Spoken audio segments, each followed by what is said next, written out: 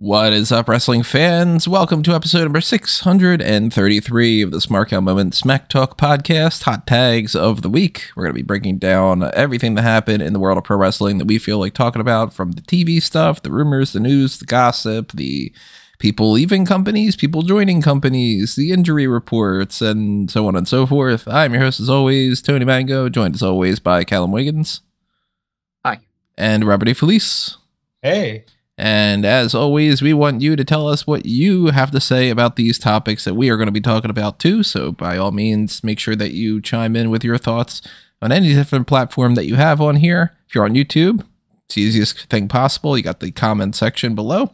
And while you're over there, make sure you hit all the good buttons that are on there, the like button, the share button, double check that you are subscribed, and also click on that little notification bell. Get your email alerts set up for when we go live for certain things, like the post show at the end of the month with the, it's coming around. Actually, it's almost like next week or something, right? Yeah. Man. It's not almost next week. It is next week. Well, I mean, it's Friday today, so I'm thinking to myself, it's not quite a week from now, but yeah. Snuck up on us. I'm going to have a lot of articles I'm going to have to do that I forgot to do yet. We got all that coming up, of course. And if you want to go back and check out the most recent Darkcast, and you want to check out a previous Royal Rumble, we did the 1994, we did the 2014, but we also have the 2004 one over there on the channel membership and the Patreon. So if you want to subscribe on those, obviously that stuff's greatly appreciated. Shout out to Daniel, by the way, the newest member of the Darkcast here from today at like 10 in the morning or something. I got that email or whatever. Awesome for you doing that, Daniel. Thank you very much. Okay, and go Daniel. The Redbubble and TeePublic stuff, I still haven't figured out an alternative to them. I'm always putting that on the back burner just because it's a lot of effort to re-upload all that stuff. But, at some point, I'm going to take them off of there because screw them for taking all the money that they do out. But if you want to pick up anything there while you can, Redbubble and TeePublic is where you can find that stuff for all the merch options. And of course, if you click on that little thanks button, it's another means to help us out with a little spare change that you got our way. So thank you to anybody who does that in any means that you do, including just listening to this and hitting the like button. All that stuff's greatly, greatly appreciated. So as you tuned in for this episode, let's start talking about the stuff on this episode. We have, as Callum was referring to it earlier, before we got started, a spicy episode today of the hot tags. Yeah, we do. Some pretty interesting topics here. And, on a normal week, we might have one or two of those. We have a lot, have pretty big things switching around with contracts and people moving between companies and all. Unfortunately, some injuries to talk about. On a normal week that would have been a little bit more boring, we would probably dive deeper into these trademark names and stuff that people are switching up in NXT, but they're all pretty just basic. So our thoughts are pretty much, it's a name, who cares? But, new names happen all the time. And one new name to talk about is Ash by Elegance. Because Dana Brooke and Nick Nemeth, Dolph Ziggler, for anybody who doesn't know his real name, have joined the TNA roster. And of course, Nemeth is a part of the New Japan side of things now too. We saw that at Wrestle Kingdom. So he's kind of pulling double duty. Dana Brooke, seemingly just in TNA, but she might have a deal that would allow her to work elsewhere if the other parties were interested, and if she was. I'm excited in the sense that, of course, I don't watch TNA, but I like the idea that people can go and kind of freshen things up a little bit, and these two seem like they could be good fits for that. I can't say I'm excited about this Ash by Elegance thing, though. Feels a little bit like an even lesser version of the Tony Storm character that I'm not a big fan of. I don't know why people keep going there, but it's the glamorous, like, starlet kind of vibe. So, I mean, she might not do things. She certainly shouldn't do things exactly like that. If she starts having like the black and white filter and everything, though, she's just biting off of it. But it gives me similar vibes, and it's not exactly what I would have wanted. But then again, I'm not watching, so I'm not as invested. How you guys feeling about these two joining TNA? Before you go any further, was there a specific something you wanted from Brooke outside of WWE? Not necessarily. I But didn't think. but I mean, just because I don't have an idea in mind doesn't mean I can't reject other ideas. I mean, Yeah, okay. it's the type of thing somebody says, "What do you want for dinner?" And you're like, "I don't know." And then they go, "Well, what about I don't know, burgers?" And you're like, "I don't feel like eating a burger." And then you're like, "You just said you don't know." And you go, "Yeah, but I don't want a burger." Yeah. By the That's way, fair. I'll give you I'd be that. down for a burger today. I don't know. I it should be Elegance by Ash, especially when you see that she's doing like the perfume commercial gimmick, and it's like you're not Ash by Elegance because that would make you're the brand, so the brand should be Mm-hmm. Ash, but whatever. It's I'm not gonna get bogged down in semantics. It's cool that she's trying something new. I definitely didn't think that she'd be popping up anywhere anytime soon, so I'm excited for her to do that. And quite frankly, WWE had a very specific ceiling for her, so if she can find herself outside of that, I think of like EC3, right? Derek Bateman wasn't really much of anything, but EC3 ended up becoming such a strong character that eventually WWE hired him back to be EC3, and then he kind of flew off the handle, but that's okay because he at least got to do something. I'm excited for this run. Ziggler, Nick Nemeth, this feels like it should have happened 10 years ago. I mean, honestly, in terms of where the TNA brand is and where Nick Nemeth is as a performer, it's really serendipitous, but this should have happened a long time ago. And I'm excited to see what he can do, not only there, but in New Japan. And he's going to fight Matt Cardona in GCW on February 3rd, I believe. And I'm excited to see what they do with that.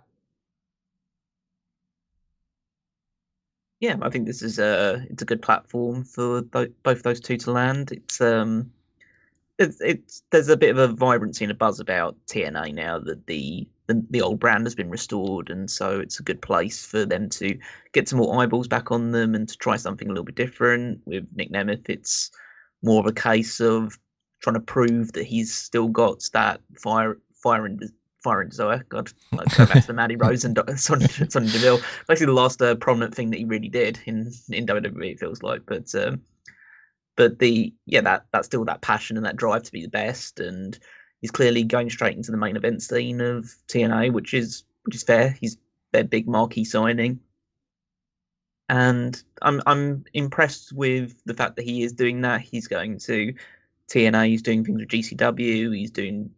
He's booked for gigs in like Puerto Rico and in Australia as well.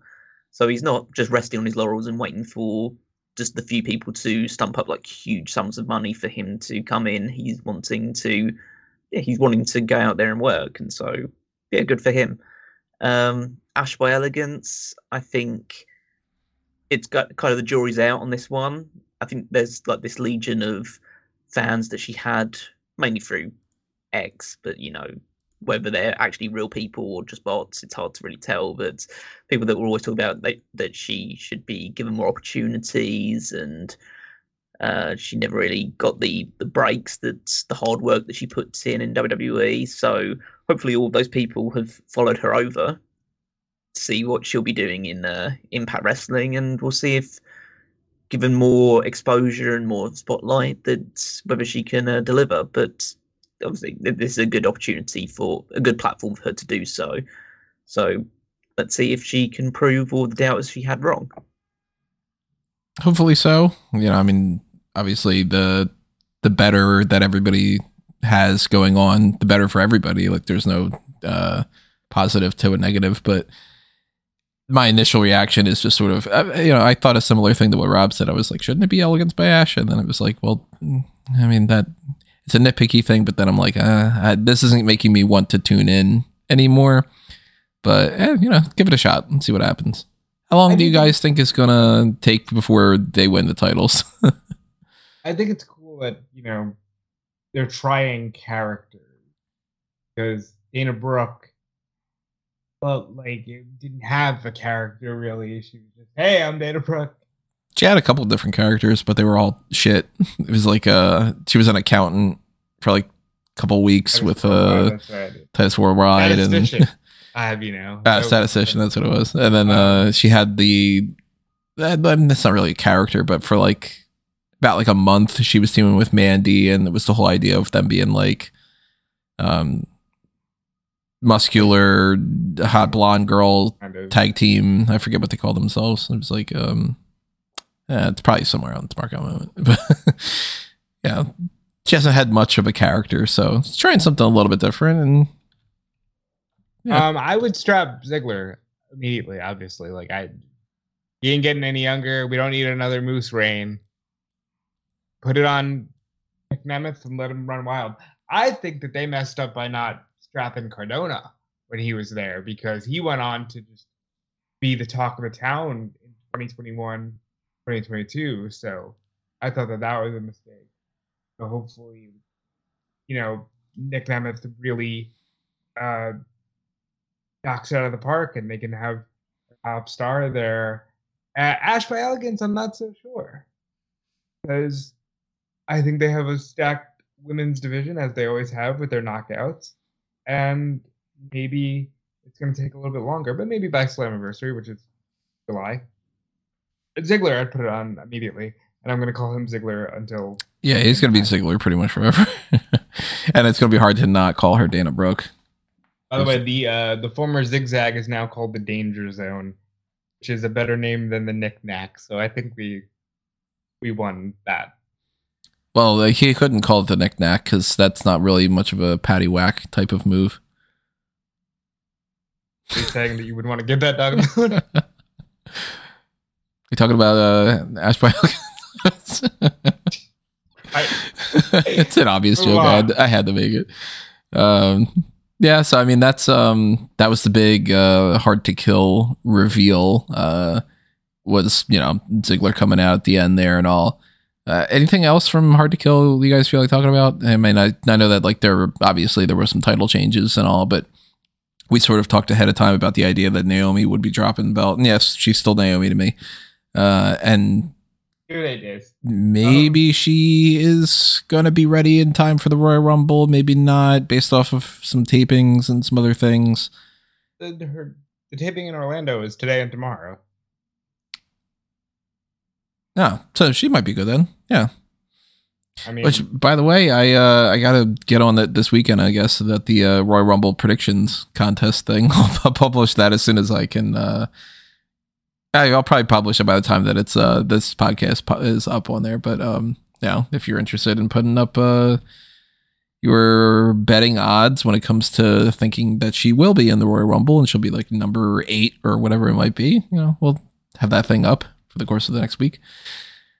Yeah, other like the Crazy Steve won that digital media championship, so on and so forth. I thought the saddest thing about that was somebody had tweeted, "I can't take TNA seriously. Tommy Dreamer is a champion there," and then he DM'd them, "I lost. You can take them seriously now."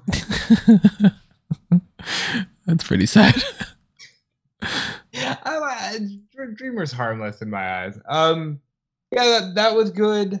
I thought the X Division title match with Sabin and Vikingo and Kushida was a lot of fun. I thought Hammerstone and Alexander really brought it. I thought Alexander and Ospreay on the subsequent episode of TNA Impact brought it. It was a really strong showing for TNA. I thought it was good stuff all around. Oh, and Top Dollar is feuding with Joe Hendry there, so there's that. I did see that little video where he's making fun of him falling and all. That's kind of funny. Anything on your end about the Hard to Kill stuff, Callum? I haven't seen Hard to Kill, so I won't be able to comment on it. Do you watch Battle in the Valley? Yes, I did, yeah. Correct. So we could switch on over to that, because that's got a couple different things in a very similar fashion to Hard to Kill, where some people are popping up there that hadn't been in the company before. You got some title situations that are pretty interesting. And then, of course, I'm sure that there's elements to this that are completely lost on me that are more interesting too. But what are your big takeaways when it comes to this? So I didn't watch or didn't really pay a huge amount of attention to most of the early matches because they didn't really matter too much, apart from the opener, which was notable for one particular reason, which is not the victory for Fred Rosser, Jacob Fatu, and Shota Umino over Team Filthy, but it was what happened afterwards, which was Shota Umino was giving some high fives to fans around ringside, and then one of them in the mask jumped him. And the security got involved because, and at least what is being reported, security had no idea who this was and were not smartened up to the idea that this was Jack Perry, revealing the mask, attacking Shota Umino, and then coming out into the ring and revealing an AEW contract, which he promptly tore up. And then yeah, that's probably the most noteworthy thing from the entire show. And then he put on an armband that read Scapegoat. Oh yeah, put in the armband that said Scapegoat as well. So I guess this is his new gimmick. I presume that this is a signal of obviously the working relationship between New Japan and AEW is that Jack Perry is now going to apply a new character, still probably employed by AEW, to be in New Japan for a while instead, and I guess rehabilitate and create a new character off the basis of the fact that he was in kayfabe let go by AEW due to his involvement in the CM Punk incident.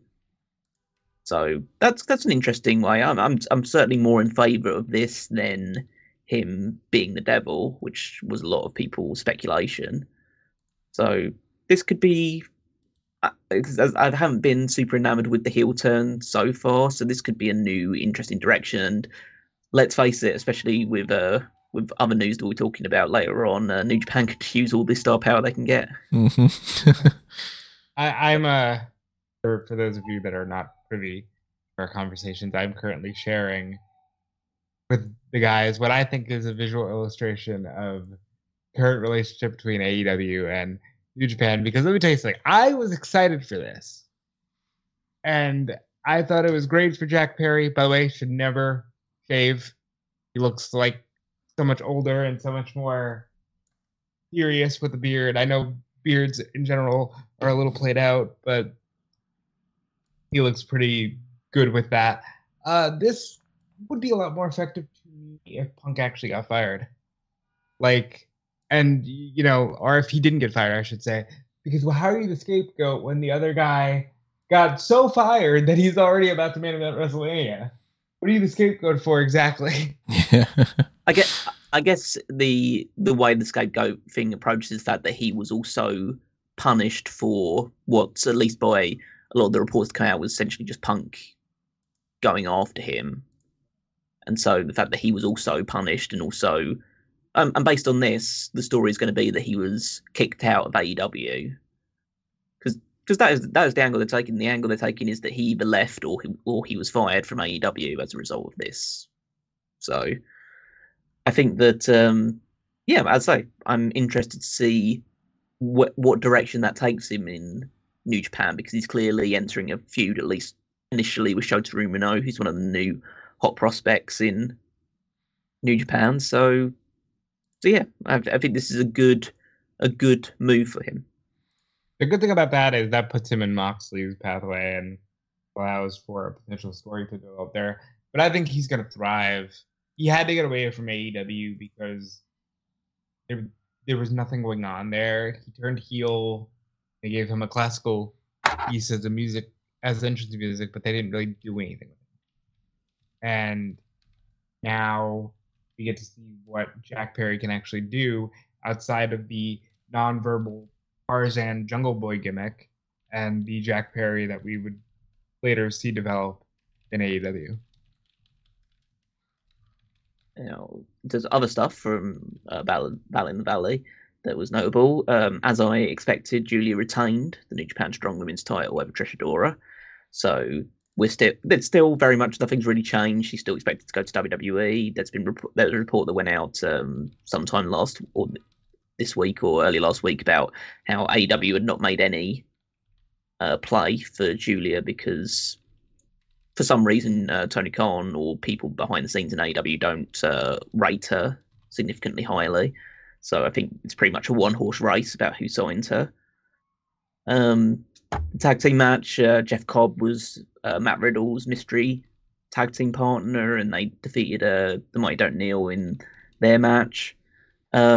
interesting result was Eddie Kingston versus Gabe Kidd for the AEW Triple Crown, Continental Crown, with ended in a double count out with a giant brawl taking place between like Eddie Kingston and other members of Bullet Club. So presumably Gabe Kidd is going to get another opportunity at some point, and that might happen in New Japan, in another, maybe a more like New Japan crowd, because I don't imagine Gabe Kidd is going to AEW off the back of this. But I don't know, strange things happened. His deal is coming up too, right? Or all the War Dogs deals coming up? Yeah, but then as I say, we'll get to it when we get to it, but I doubt that that's the move that's going to be made. And then there were two awesome matches at the end of it with Jon Moxley and Shingo Takagi in an absolutely excellent no disqualification match with Moxley getting the victory, as would be anticipated. And then one of the, well, I guess we'll move on to this now. So the final match was Kazuchika Okada defeating Will Ospreay in a singles match, which was supposed to be Will Ospreay's his final singles match and swan song from New Japan Pro Wrestling. Little did we know that a few days later it would come out that this won't be Okada's final match in New Japan Pro Wrestling, but it will be one of the final matches. And we could maybe be seeing this match somewhere down the road in an AEW ring, but we'll cross that bridge when it comes to it. But yeah, so it was a very good show, like some really, really good matches on this, and it was a very noteworthy show for probably reasons that New Japan wish it wasn't for. So, but yeah, should we just get into that topic now because it's big enough? Yep. I think that's the biggest story of the week, quite frankly.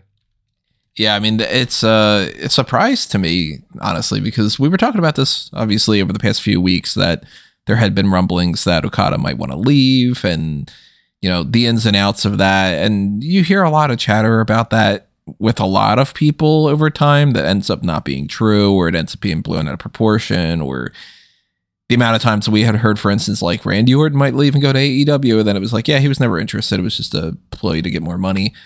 We talked about it somewhat recently about the idea that, yeah, that's probably what's happening with Okada. He's probably just renegotiating his contract and he's interested in hearing what everybody else has to offer, but he'll stay in New Japan. And for it to now be like, no, he's gone.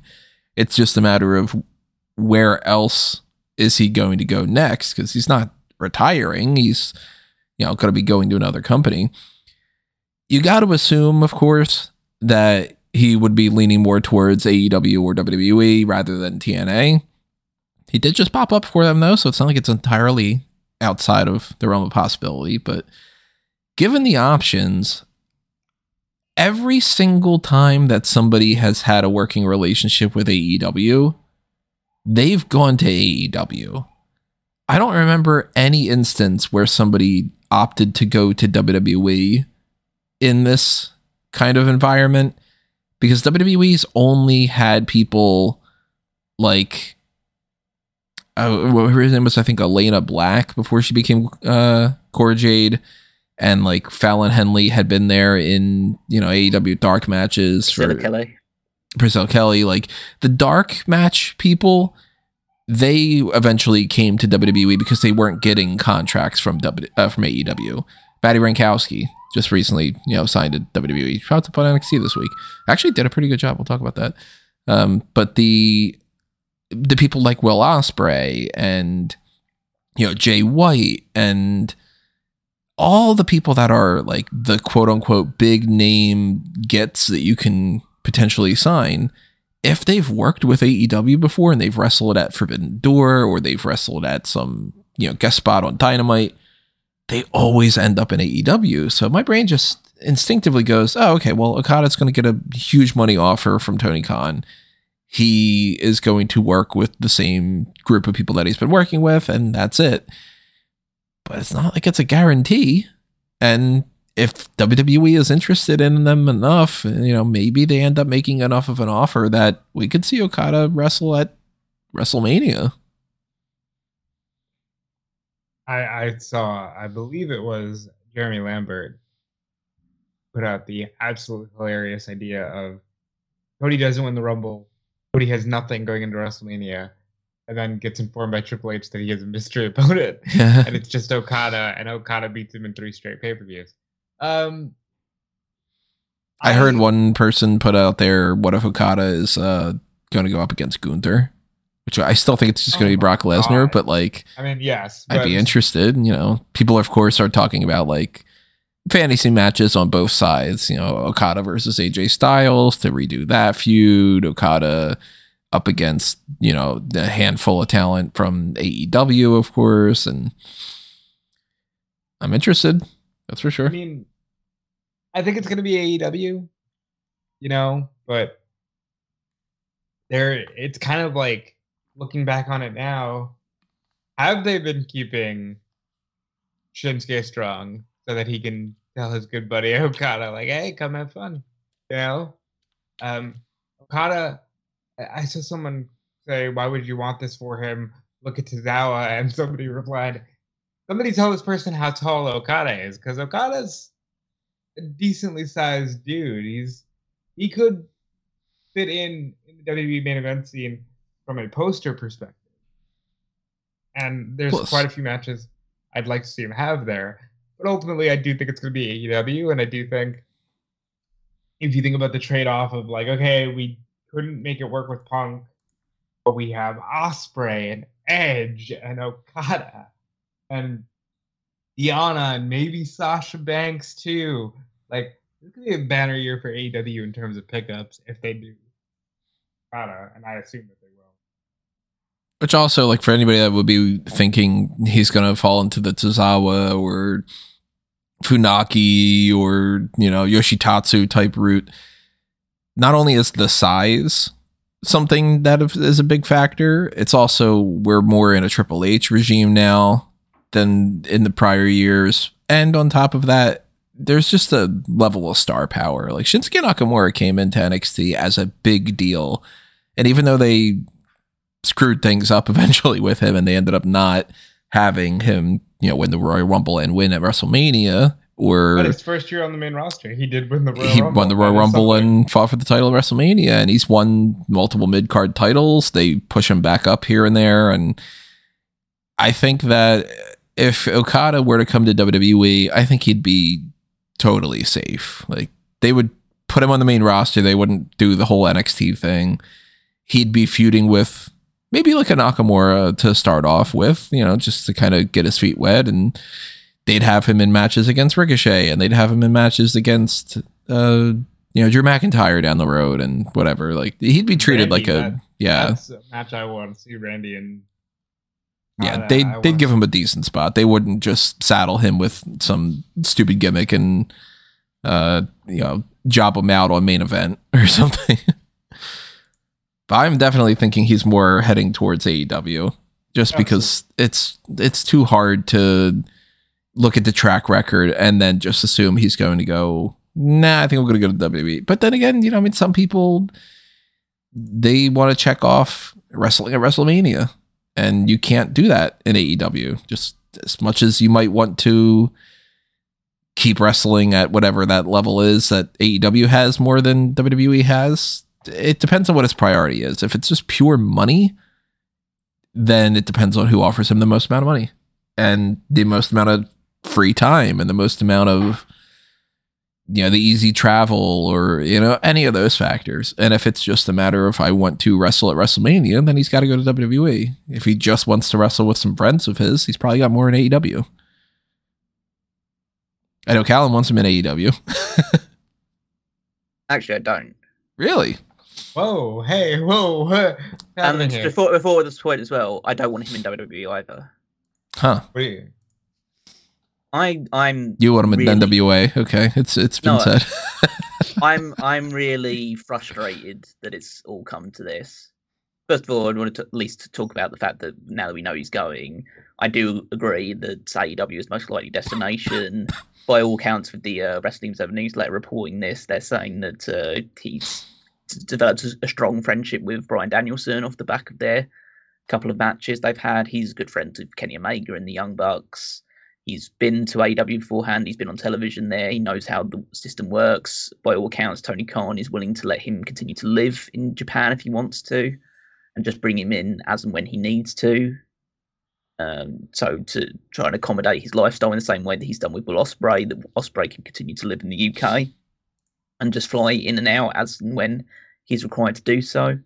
Whereas obviously if he were to go to WWE, things have changed from a creative perspective. I certainly do not agree with people's mindset of that he would be plunged into the Japanese stereotype that persisted decades ago, because of what we have seen with both Shinsuke Nakamura and Damage Control being like one of the most featured acts on SmackDown. It's clearly being non-American is not the hindrance it once was on someone's career in WWE. So I have no doubt that he would be treated with respect and prominently pushed if he was in WWE, in the same way that he would be pushed as a living legend that he frankly is in AEW because of his history there. And yeah, I'd say if he's had good interactions with Tony Khan and he's got friendships over in AEW, the likelihood is that that's probably his destination. Where the perspective that I'm coming from of the frustration is, what the absolute fuck is happening to New Japan Pro Wrestling? Right. Like, that is the big sticking point. It's the one that we wouldn't take the most obvious perspective from as fans of most prominently both WWE and AEW as the things that we cover the most ardently. Of course, we don't see Okada wrestle in one of these two promotions from just a pure fan perspective, because we're more likely to see them.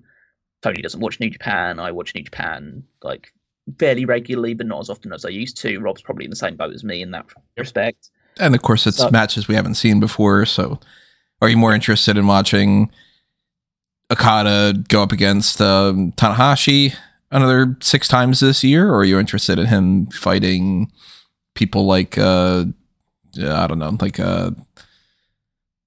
Christian Cage or Samoa Joe or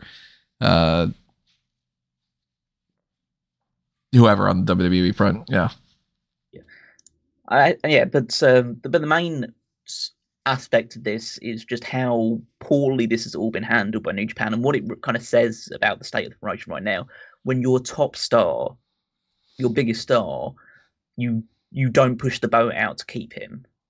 I'm not saying that maybe Okada was just completely done with New Japan and said he needs to try something else.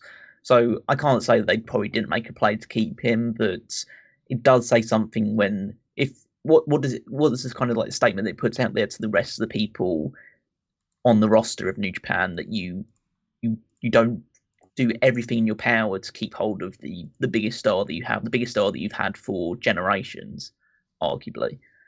And the fact that, even changing the presidency and hand over to Hiroshi Tanahashi away from a guy that's at least reportedly Okada was not on great terms with. He's in good terms with Tanahashi. I mean, Tanahashi's going to be his final singles match. But that's also the other point, is that if for any reason you had reason to suspect that Okada might be leaving at the end of this year, why did you not use his final year to its full potential? The biggest issue is that with New Japan right now is that they're in a very difficult holding period, and they've kind of stagnated and frozen in place, and they've got a lot of really interesting young dynamic talent there, but they've been held down and they've been kept in the mid card and the lower reaches of the card in favor of the status quo, pushing guys like Sonata that have been there for ages and kind of giving them their gold watch as a world title reign, when realistically they didn't do anything. They weren't stand out enough to deserve it. And continuing with people like Evil towards the top, and still pushing guys like Tanahashi and Naito and people that have just been at the top of the card in New Japan for a decade or longer. And this was an opportunity. Like, if you had any inkling or had the belief that Okada might not sign with New Japan, you could have utilized this year to have him feud and lose to some of these up-and-coming stars in order to propel them to the next level. Like, utilize your top star on his way out, in the same way that Ospreay is losing people on the way out of New Japan, and he lost to Josh Alexander in TNA their first show of this past week, just to demonstrate how much he's willing to put the people in the promotions that have given him opportunities and given him like bookings on his way into AEW. So it's just a clear sign of a lack of planning, a lack of like just control at the top, poor management, which is seemingly plaguing a lot of New Japan, poor booking, poor foresight. Clearly, the allure of America and the financial benefits there is too strong for anything that New Japan to compete with. They would be praying that he goes to AEW because that is the only opportunity they'll ever get to have Okada appear on their shows moving forward. Yeah. But then there's also the big sticky point here is that we're talking about there's lots of like dynamic new matches, and we think that both AEW and WWE would treat Okada well if he was to go over there, and I have no doubt that would be the case. But the bigger issue is these two companies don't need Okada. New Japan needs Okada. And they will survive and they'll move on and they'll find other people to move forward, but it's becoming a difficult situation where, you know, before AEW came around in the first place, we bemoaned a monopoly in pro wrestling, which was that WWE is the only big name in town, and so eventually all the biggest names of every single other promotion is going to go to WWE. Now there's two, which is better, but it's still not great. Because now, I think we all be in agreement, both WWE's and AEW's rosters are incredibly bloated. Pretty much, yeah. Yes.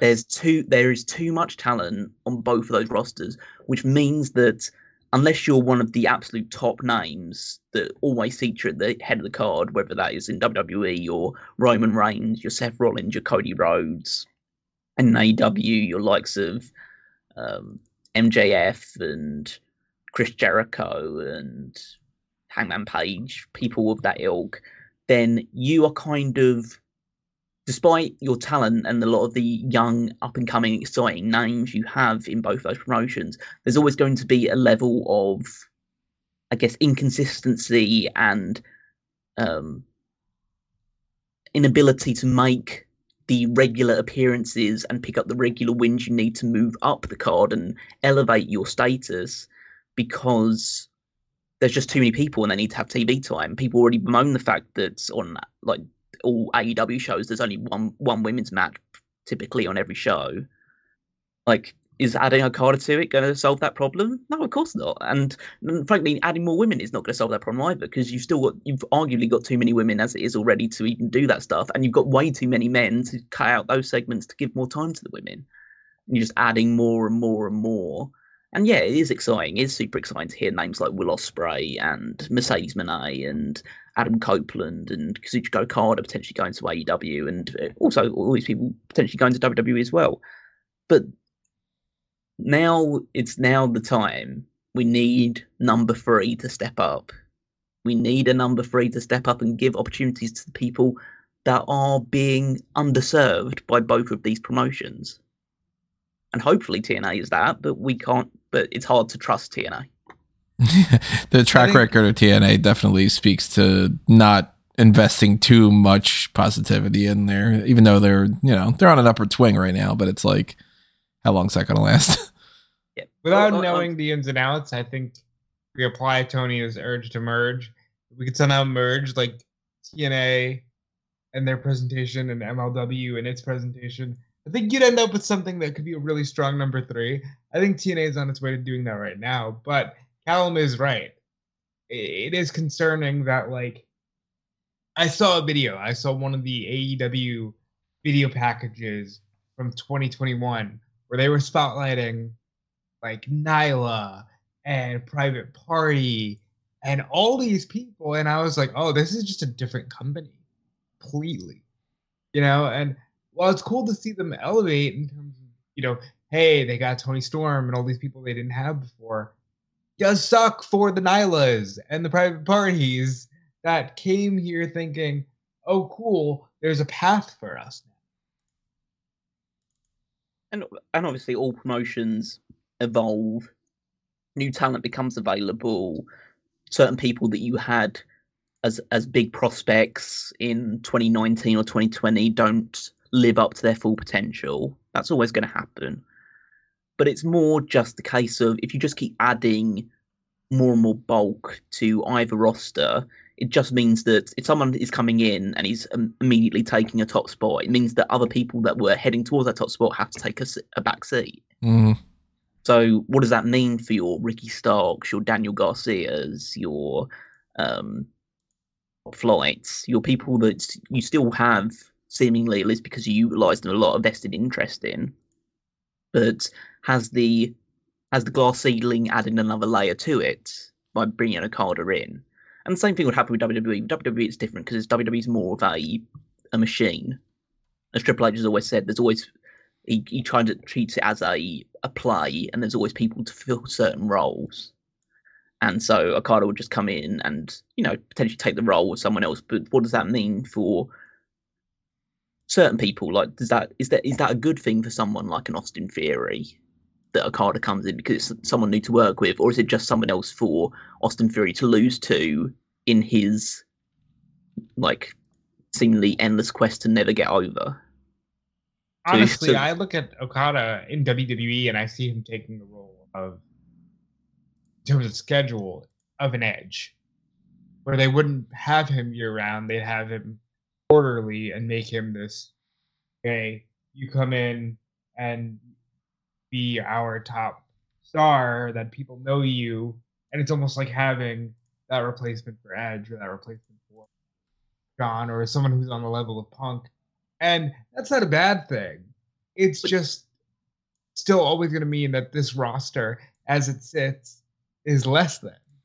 Well, there's also there's a realistic thing to keep in mind too, that as much as we and a lot of other people would be like, man, it'd be cool to see Okada go up against these people and have these matches. Okada's not going to make or break an entire thing on his own. The vast majority, I would say, of the casual audience from WWE would have almost no idea who he is. The smarky people, the ones that follow stuff would, and they'd be like, oh, this is awesome, Okada's here, this is so cool. But they would have to still re-educate people, and they wouldn't be able to take Okada, for instance, and put him on a you wrestle 5 times a year thing, and we're treating you as the next big thing, and that's it because you just have the star power immediately. It wouldn't quite translate the same. In AEW, they can do that, but in AEW, the fans want to see these people wrestled all the time. So if they were to just be like, okay, well, they're in here and it's another one of those guys, how many more of those guys are going to be there without it necessarily mattering? Jay White's a fun wrestler to watch, but when Jay White came in, did we see any bump up from the ratings, really? It's another good guy that they have on the roster, and he can win a title at any point, and I'm sure the AEW fans would be cool with it, and he's a good option to put in the Continental Classic and to, pull out for any kind of match. But is that going to take AEW to the next level, or is it just going to add another Claudio to the mix? You know what I mean? And yeah, I'll at least caveat with this saying Okada deserves to get this treatment. Whatever this treatment and whatever this big pay package is going to get, because he's going to earn a lot, whichever way he goes to. And he's been, by all reports at least, grossly underpaid by New Japan. I'm not saying they never paid him well. It's not like he's feeding off scraps or anything like that. But he's, for a guy who, at least to people within the know in the wrestling community, is a bona fide legend, one of the greatest wrestlers to ever live for the particular style that he works. He's not earning anywhere near as much as even some people in the, not even the top names of WWE and AEW, but the people probably on the tier below both of those two, he's probably has never been made that much. So and I was reading something that said, a lot of it could also have to do with the fact that the yen just falling, and that's the case with a lot of the Gaijin stars, as I was mentioning like last week about them saying about their contracts becoming up due, because if they're trying to spend the money in America or the UK or somewhere else, just doesn't go as far. Exactly, yeah. So they have to earn more, but New Japan willing to pay that much more, and now they're losing one of their top homegrown stars. Just it just seems like everything is not. I don't say like it's completely falling apart in New Japan, but I mean, we mentioned last year about how difficult a year it was for AEW with a lot of things that are happening with them and how they're creative and a lot of the direction seems to be muddled. Like New Japan, since the pandemic, have been all over the place, and it's just because we don't cover it as often or as ardently that we probably don't recognize it that much. But they probably make AEW's issues over the past like year and a half or so like pale into insignificance compared to what they're going through both on screen and behind the scenes. And yeah, as I think that there are obvious benefits of having Okada go to either AEW or WWE, interesting matchups, see him personally getting that opportunity, but I think they're also, it's going, I'm not saying it'll have a net negative effect, but it will have a negative impact on other people within the WWE and AEW like stratification of things to that people will overlook because of how big a star Okada is and how interesting the move is. But it's also one of the benefits of having like this quote unquote wrestling war. It's like you have interesting stories and pickups and contract news regarding this that we never really got with just a single entity monopoly that we previously had. And before we move on as well, I just wanted to I thought this was quite like just a funny little tidbit as well. So on Japanese Twitter, it actually wasn't Okada's name that was trending on Twitter. It was his wife's name that was trending on Twitter, because everyone was kind of concerned that because of this news that she would be moving away from Japan and going to the USA. So clearly it also is just an indication that Okada's a big star for us in the wrestling bubble, but for just the more general Japanese audience, is actually his wife is the bigger star. Yeah. It never changes, does it? We can never have a win.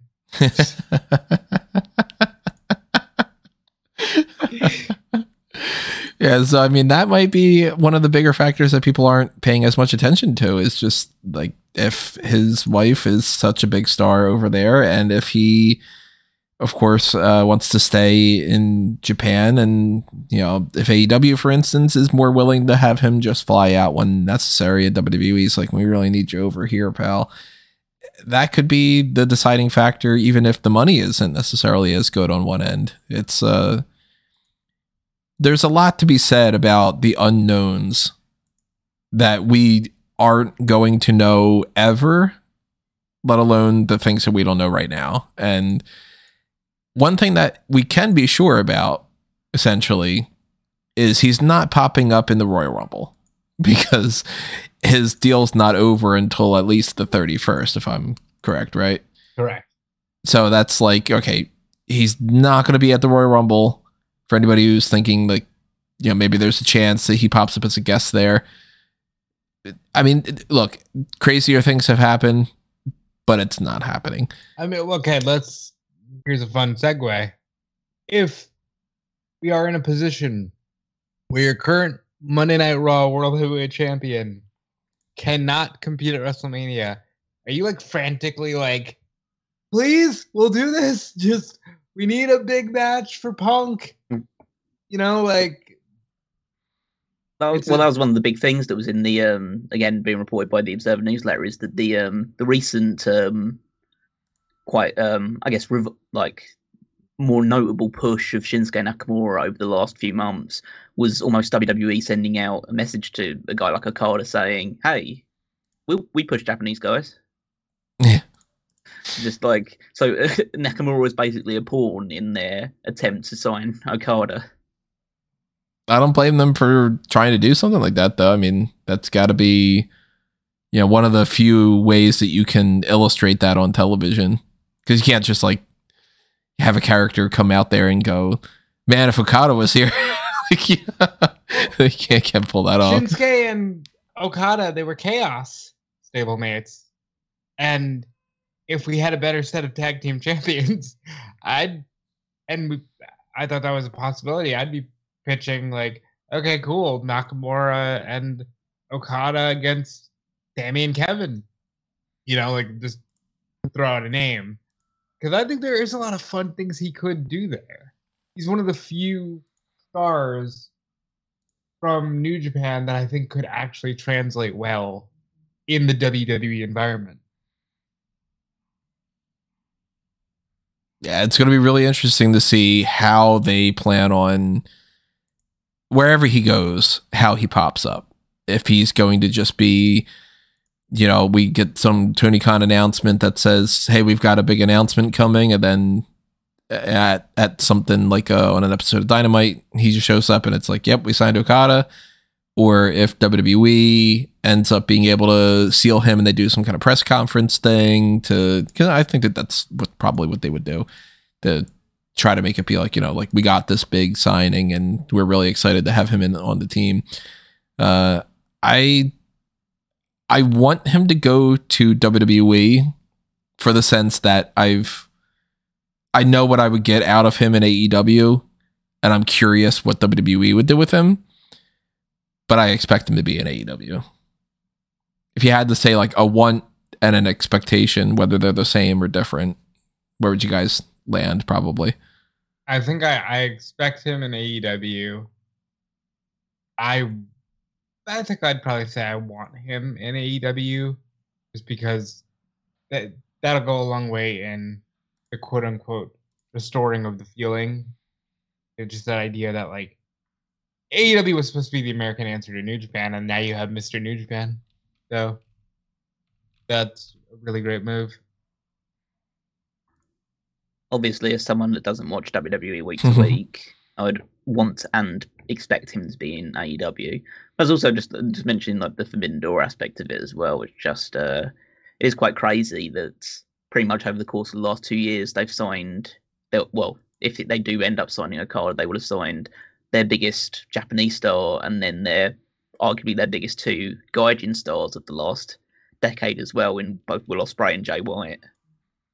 So yeah, it's almost to the point of like maybe Forbidden Door is now kind of, how to say, like it's going to lose a lot of its luster, but it's almost a case of, well, Forbidden Door might as well just be an AEW pay-per-view. I mean, it's kind of already felt like that to me already, just this past year, but yeah, they would argue obviously that that's not the case because the whole point of it's supposed to be that it isn't. Maybe in order to try and restore that feeling to a degree, they need to invite some other promotions to take part in it. Yeah, I mean, it like you could classify it as Forbidden Door, but not have the AEW X New Japan thing. It could be just labeled, Forbidden Door. Then you could add whatever the other companies are each year, AEW X, TNA X, MLW, whatever it might be. Yeah, I don't know. I'd still like to see WWE try to do something like that, but I don't think that they're in the mindset that they would ever want to promote another company that much. They would just be well, you can come over here and we can use your people and fuck off after that. But I mean, they've made some baby steps with All Japan Pro Wrestling. Yeah. But I'm always quite, and again, I know it's a different regime nowadays, but I'm always so wary about it because usually when WWE starts doing that kind of cross promotion, or at least like making steps towards working with another promotion, that the end goal is to swallow that promotion whole. Yeah. So I'd always kind of, until they can prove that they won't do that, I'd rather that no one was doing that with WWE. So. So that's definitely somebody to pay attention to. Somebody else that is switching to another company now that is, it's a big deal for the people that follow those companies, and it's, maybe a lesser deal compared to Okada in the grand scheme of things, but Black Taurus is going to be heading to AEW.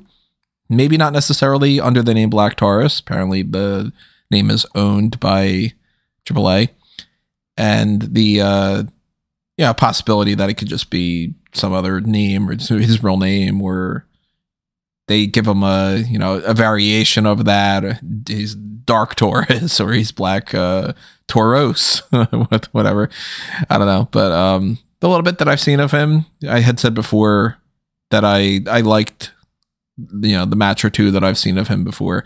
I didn't end up seeing his match at the last ROH show since that was the whole big mess, and we covered that before. But as far as bringing him in, I see only a benefit to that. How do you guys see that? Yeah, I think it's a good move for him. Of course, I think that there's always been a bit of I'm just talking about other companies that are just like creatively in all over the place and quite reckless behind the scenes as well. AAA getting out of that and going to Ring of Honor.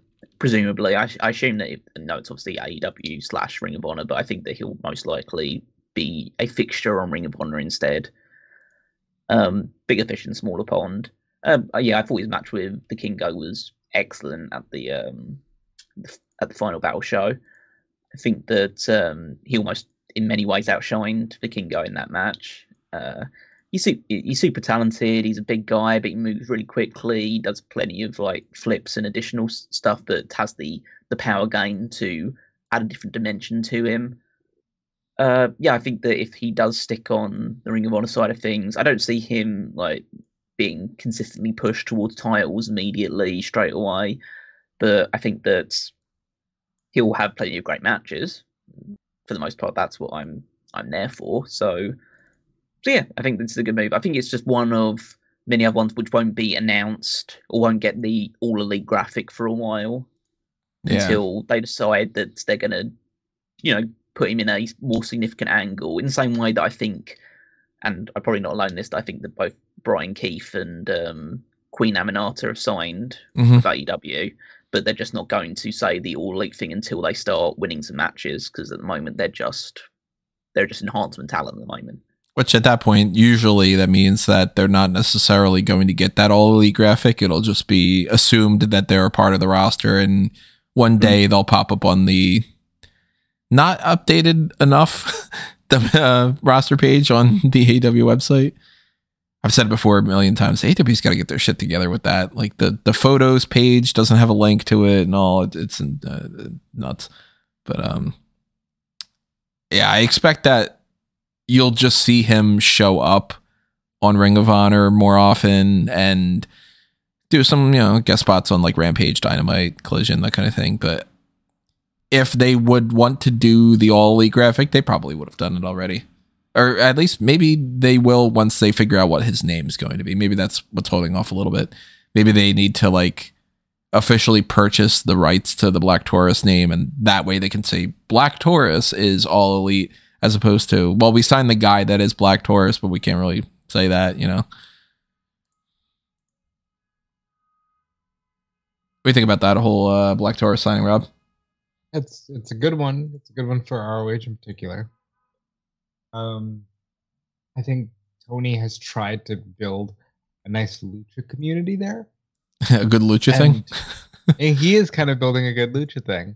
And Taurus is a solid hand. I thought he would have ended up in TNA if he was leaving, because he spent most of his time in the States in TNA. That's really interesting. I think it'll be really, really strong for the company. I want Ring of Honor to get its own identity. We took some steps this week because the Ring of Honor Tag Team Champions were actually on the Ring of Honor program. However, Claudio Castagnoli was also on the Ring of Honor program, which just made me mad because he was never there when he was Ring of Honor champion. I really wish that ROH had a bit more of its own thing. I'm glad Tony rescued it, but I'll always feel like I would have preferred it to be its own entity. So as far as like new signings and stuff, those are the only things that I have on my track record for this. Track record's the wrong term. On record for this thing, but let's pivot over to some other different things we have that aren't related to contracts. Let's talk about this Grayson Waller and LA Knight appearance on the Sunrise talk show in Australia. They're trying to hype up obviously trying to build up interest in getting more sales for Elimination Chamber coming up in February. So they make an appearance on this talk show, a run-of-the-mill type of thing. And we essentially get another Vader and Undertaker situation from back in the day where LA Knight is in the Undertaker spot, Grayson Waller's in the Vader spot, and these talk show hosts are, you would think that they would learn their lesson from history, but they don't care enough to, I guess, pay attention to that stuff. They're doing the whole like, oh, well, it's fake, but hit me with your finisher. And Grayson Waller is, I like how he approached this. He's just like, you are disrespecting this whole business that we're doing. And if you want me to punch you in the face, I'm going to fucking punch you in the face and you're not going to like it. And then we're going to have a problem. So this isn't some fake thing that I'm just going to not hit you. I'm going to fucking deck you. And they're all like, let's get the cameraman out here and all. I'm very glad, of course, that it didn't come to him actually doing something that he would get in trouble for, some lawsuit or whatever that would blow back on him. But I'm glad that this wasn't just like a bunch of goofs crapping on the thing that they're supposed to promote and then kind of getting away with it,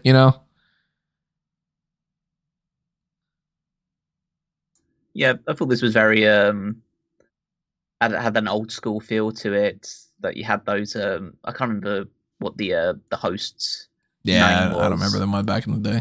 But it was the one with the Hulk Hogan choking a guy out. Richard Belzer. Richard Belzer's. Yeah, Richard Belzer. Yeah, just going down and claiming all the issues revolving around that. Who was there was another wrestler that attacked a reporter backstage, wasn't there? David Schultz smacked the shit out of John Stossel. Yeah. And then there was another one of this one didn't end in violence, but you had a Roddy Piper going hard on Bill Maher. Bill Maher, that's right. Where he was just, again being like, "That's very disrespectful, and you're making fun of this thing, and I'm here to do your show, and you're crapping on my livelihood. This is stupid." I don't know why. And first of all, thank God that they did this, because too much of all of it, I think a lot of the problems that stems even in the product is from everybody just being like, it's just a joke. It's not that serious. So it's always nice when actually take it seriously. And I don't know why people are just constantly like, oh, but it's all a show. Like, you don't go up to, Travolta after Pulp Fiction and be like, can you shoot me? Like, it's not a thing that you do. Like, why is it like, oh, well, since it's all a fucking circus, can you hit me with a stunner? Like, it's weird. All this stuff only happens to wrestlers. It does all just buy into create the perception that wrestling is, silly. It's, oh, you guys do fake fighting, and why do you watch that stuff? I mean, we deal with it as wrestling fans all the time. People questioning why you watch that stuff, and don't get me wrong, a lot of what we watch is pretty silly. Oh, it absolutely is. But at the end of the day, it's still legitimate, like, athletes, like people that work hard, train hard, do a lot of crazy shit in the ring, and get injured nowadays, and we talk about that a little bit. They do like, I would say, like, they hurt each other. They don't intentionally hurt each other. Obviously it's all choreographed, but it's a case of you're still taking those landings, you're still bumping in the ring, you're still taking those strikes to chest. It's not like they're faking those big chops to the chest or whatever. That's still going to hurt. And yeah, there's a lot of, I'd say everyone, but there's a large amount of people that just think that it's all just, like actors doing stuff on a green screen on a set. It's like, no, these are people putting their bodies on the line for our entertainment, and you probably should show more respect for it. And I have give a lot of credit to Grayson Waller for standing up for it there and putting those guys in their place. He's gone up in mine, hopefully other people's estimations for that. I'd assume that WWE, since he didn't do anything that would get them in trouble, I'd assume that he got a lot of goodwill sent his way, and earned a lot of brownie points because he did, like, LA Knight was like, like, we're not going to do this. Like, it's not enough to not like poke the bear with that. But Waller standing up for that, I could picture Triple H being like, fuck yeah, man. Like, you really represented the company well there by not backing down and looking like an idiot and not going too far and looking like an idiot. You hit the right level of seriousness. And yeah, it's like, when they go on talk shows, somebody goes to like Jimmy Fallon's show and they talk about Robert Downey Jr. is like, oh, I'm not actually wearing the Iron Man suit. And it's like, oh, but let's play a little game. Like, what if you were, let's see if Chris Evans can actually throw a shield like Captain America or whatever. That's a different level of like poking fun at yourself than what happens with pro wrestling. Because pro wrestling's presented as, we know it's fake, like as in scripted, but we're going to play along with it. And we know that you're doing these moves and you're actually potentially getting hurt. If you tell somebody that it's all bullshit and like, hey, do your finisher to me and I'll get up and laugh right after, whatever, that is disrespectful. It's how can you approach it any other way than they're laughing at you and you are a guest on their show. They wanted you to do that show and you're promoting an event that you want people to do that for. Are you going to ask a singer that's auto-tuned to be like, well, we know that you're auto-tuned, but can you sing without it so we can all hear your awful normal voice?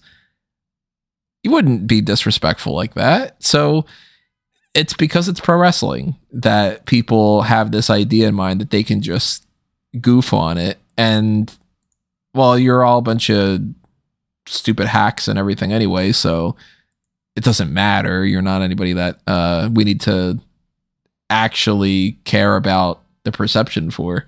And it's just a shame that it's even an issue, but I'm glad that he approached things the way that he did. And I'm assuming that that's going to work out well for him in the future. That maybe if he wouldn't have already been lined up for something big, that'll be the thing that makes them go, yep, okay, he's going to be a guy that we can trust going forward. Honestly, it put him in a position where even though he just aligned himself with Logan Paul, he could one day fight Logan Paul based on that exact idea of like, I left my home country for this. I left everything for this, and he now has some cred as one of those guys. And I think it's really, really awesome. So I got another set of things for us to talk about that are all related to each other, unrelated to this. But you brought up Austin Theory. He and Cora Jade and potentially Seth Rollins are injured. Austin Theory, it seems now, after some time has settled from SmackDown, he had this match with Carmelo Hayes, which stopped on a dime when they were trying to do, what's it, a C4 that they were trying to pull off? Yeah, it was a Spanish fly. Top rope Spanish fly, and they landed quite awkwardly, and the match was immediately stopped. Yeah, it seemed like both of them potentially had gotten a concussion. Now it seems like, Carmelo Hayes is fine. He was able to wrestle on NXT this week. Austin Theory, who knows how bad the concussion is, but tonight on SmackDown, maybe we'll get some kind of an indication of that. Maybe it's not as bad as everybody's assuming that it is. Maybe he's able to at least make an appearance, or maybe they've checked him out and he needs to just take some time off or whatever.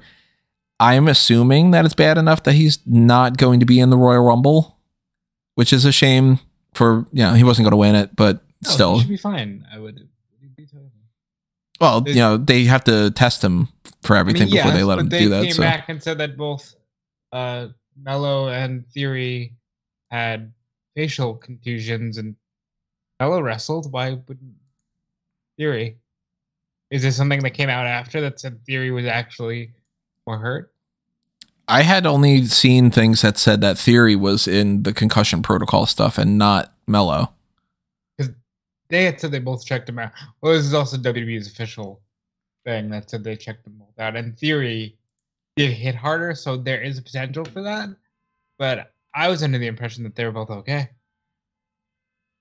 I hope so. I mean, maybe I'm missing out on an extra report about that, but as far as I could find before, I didn't see anything that was like guaranteeing that he was. Maybe I'm just missing out on that, whatever. But if that ends up being the case, I'm sure that derails some of the plans. Not necessarily obvious. It's not like it's Austin Theory's a current champion or something. We'll talk about that in a little bit. Cora Jade, though, I still feel like she had something that she was going to be heading toward, going, at the course of WrestleMania and Stand and Deliver and all. She was, she tore her ACL on a live show recently, meaning that she wasn't able to compete in the Battle Royal that happened this past week. Whether or not that changed plans for the Battle Royal, might not ever know, but she was one of my top potential picks to win that. And for her to not be able to do that, and going forward, she's going to be out for a long time. Like I think that the estimate was like 9 months to a full year. Yeah, these ACL tears said up to a year. Yeah, these torn ACL thing, which is like, that's the trend. Like everybody's just tearing their ACL. We don't see any kind of injuries for the most part that are like, isn't it typically the women too? It seems to be, and a lot of it, on the NXT side of it. So I'm wondering if there's something that they're not paying attention to in like the Performance Center training. Maybe they're like pushing too hard on that, and they're kind of like, they're weakening their legs in some way, or like something about the way that they're teaching them is like they're taking falls the wrong way or something. There's been enough instances in a short amount of time that it's kind of concerning to me. Yeah, and I can only just speculate because I don't know the whole story of this stuff, as none of us do, but it does feel like, especially with the women's side of things, there seems to always be a bit of a desire to do a bit more, to push a little bit harder, to do a lot more, I guess, gymnastic and flippy style moves in matches. Mm-hmm. And I mean, if you are performing that stuff correctly, or you're doing it repeatedly in especially if you're wrestling multiple times a week or practicing multiple times a week, then yeah, it's going to take a toll on your body a lot sooner. And again, I know this is a generalizing sweeping statement. People can come after me if they want to on that, but typically women have like less muscle density than men do. And so if they are taking repeated bumps on different body parts and suffering those kind of bumps and landings, then yeah, the likelihood is that it's going to cause more injuries. I mean, with just from my perspective, as a soccer fan or football fan, that there are a huge number of ACL injuries that female soccer players suffer compared to the men. And it's been, I think that people have been trying to research and do a lot more information to try and see what they can do in order to prevent this scale of injury happening. And probably the same thing should be happening in a lot of women's sports, because, and it's difficult for wrestling as well, because especially after the explosion in the importance of women's wrestling in the past 5 to 10 years, there's always that trying to, I guess, like break forward and prove that they are at the same level as the men.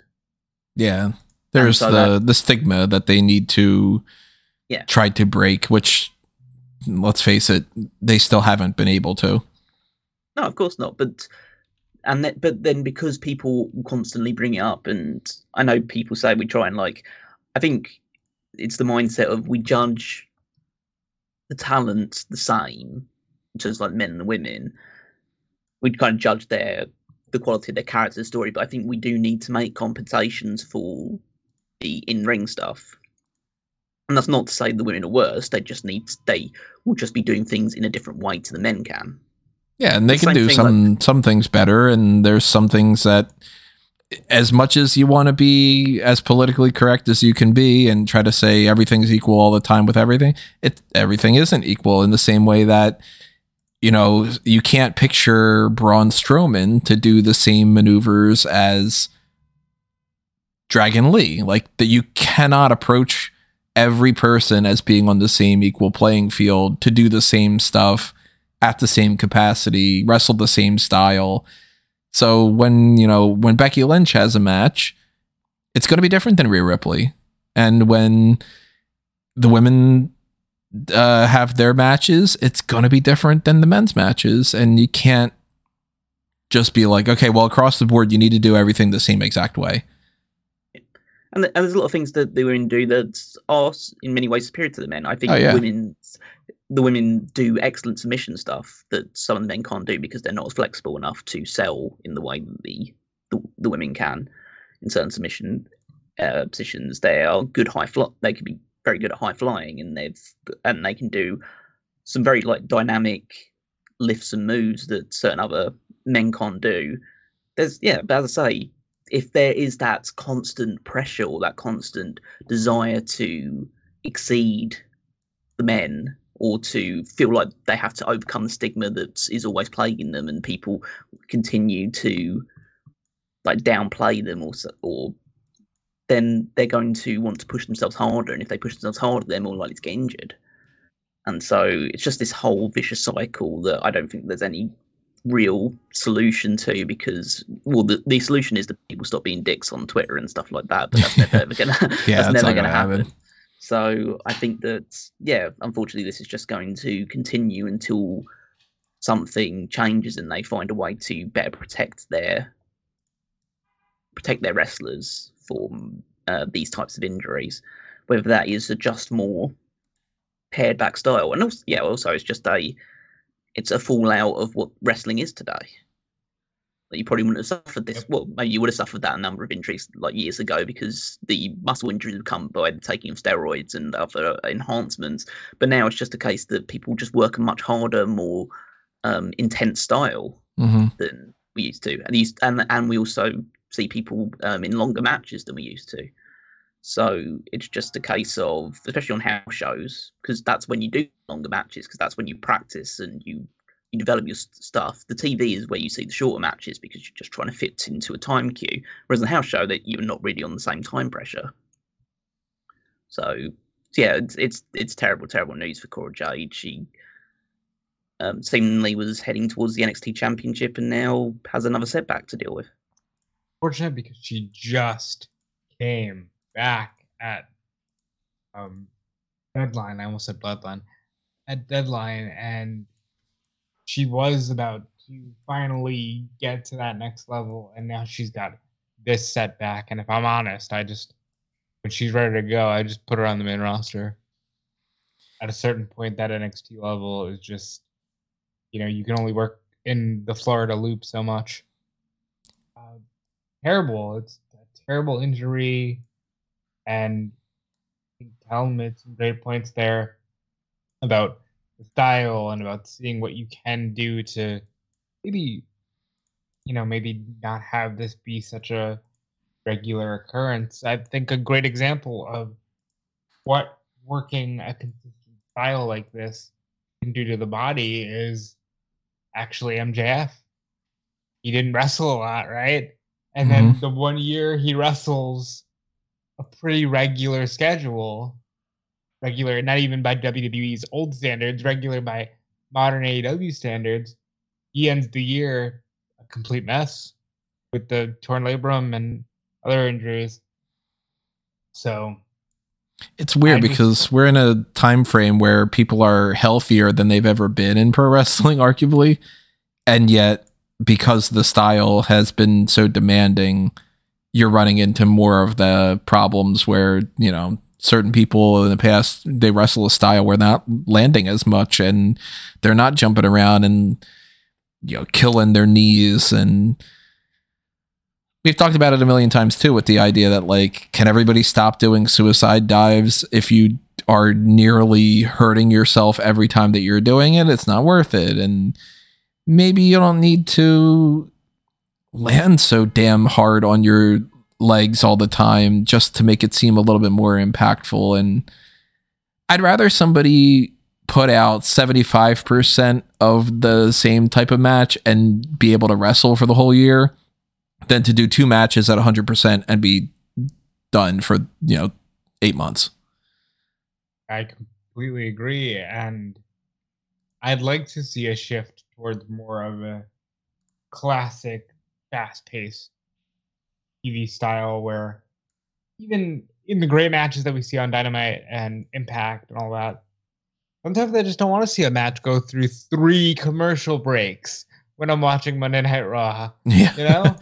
Yeah, sometimes, if anything, it's like, oh my God, can this match just fucking end? It's like, yo, you can have a good 6-minute match and then get more people on the show to maybe justify the fact that you have 3 hours, but I don't want to get on that soapbox again. Heartbreaking for Cora Jade, and heartbreaking that it's not the only injury we have to talk about. So I was expecting Cora Jade to potentially win that title at Stand and Deliver, and I mean, might as well just talk about it now. The winner of the Battle Royal for this past week, which was a pretty interesting Battle Royal. I don't think that they necessarily should have been calling it on the website Innovative Battle Royal, which is like you're patting yourself on the back for something that's already existed. Like New Japan does it every single year with the Rambo. No, they don't immediately do the Fatal 4-Way, and WWE hasn't done this, so they can get away with it. It's still WWE. They can still suck their own. You know what I mean? I just think it's pretty sad to be like Innovative Battle Royal. Like you might as well say like super awesome, totally the best ladder match coming up or something. But that ended up being a good spotlight for a couple different people. Maddie Ronkowski had popped up. She is Ren Sinclair. Ren Sinclair. Not a name I would have picked out of a hat, but yeah, cool. Had a hell of a run too, and I think this is important because I just mentioned WWE lying. WWE did this weird thing that they don't do in the modern era because you can't, where they basically said, yeah, by the way, Ren Sinclair, as a result of Cora Jade's injury, beat Cora Jade in the match, and now she's taking her place in the Battle Royal, where it was reported everywhere Cora got injured wrestling Lyra. But Ren Sinclair is now in the Battle Royal. She had a great showing. She's a great talent. She's a former NWA Women's Tag Team Champion. She's got years under her belt that some of the women in NXT probably don't have. I thought that it was really cool for her, and she lasted till the Final 5. Yeah, Final 5 is a really good indication that they are approaching her as somebody that they want to build in the future, as opposed approaching to her as somebody who needs to fill the void of she can wrestle, and we need one that can wrestle right now. But I mean, like they treated her immediately as more of a big deal than some of the other people that have, recently been like working their way through the system. Like, Izzy Dame, for instance, has been doing quite a bit more now. She's been paired with Kiana James, but a handful of other talent. I haven't seen anything really happening from like, Danny Palmer hasn't done much in a while. Did she also get hurt? I don't think that she was hurt. She might be, maybe now. I don't know. I haven't seen Amari Miller in God knows how long. She just came back from injury and has been working Level Up. Oh, okay, good. Well, good that she's back. I mean, not that she was injured. Jakar Jackson, I think, was back from injury this time. They seem like they're a little cold on not doing as much with Carmen Petrovic. She had like a couple weeks there where she was like focal point. I haven't seen Valentina Feroz in a while. I don't know if she's injured or not. Vendy Chu's still injured, I guess. CV Turner's probably still injured. But good showing for Ren Sinclair. They ended up having some spots for a lot of people in here. Ariana Grace had a little spot going on. Fallon Henley, one of the final 4. Kehlani Jordan pulled a Kofi Kingston. She got a little bit of a nod in that way. That was pretty neat. She's really good. Yeah, I like her. And they went with Roxanne Perez, which I was thinking could have been a potential for Stand and Deliver, but they're going to turn her heel. And it's not gonna. She's It's doing not the gonna Bob work. Backlund right now. She's like, "Oh, you think I'm so nice? I'm not gonna let go of this crossface that I have on you." Honestly, if you're not gonna fucking move her up, put the belt on her. She never lost the belt the last. Actually, there goes again the Bob Backlund. Probably what Sean's doing. She never lost the belt. She passed out because she has anxiety, and then gleefully watched Indy Hartwell grab it at Stand and Deliver. She never lost. So maybe this is a way to get it back on her. I don't know exactly what their plans were necessarily, and they've been bouncing around quite a bit with like the North American title and all.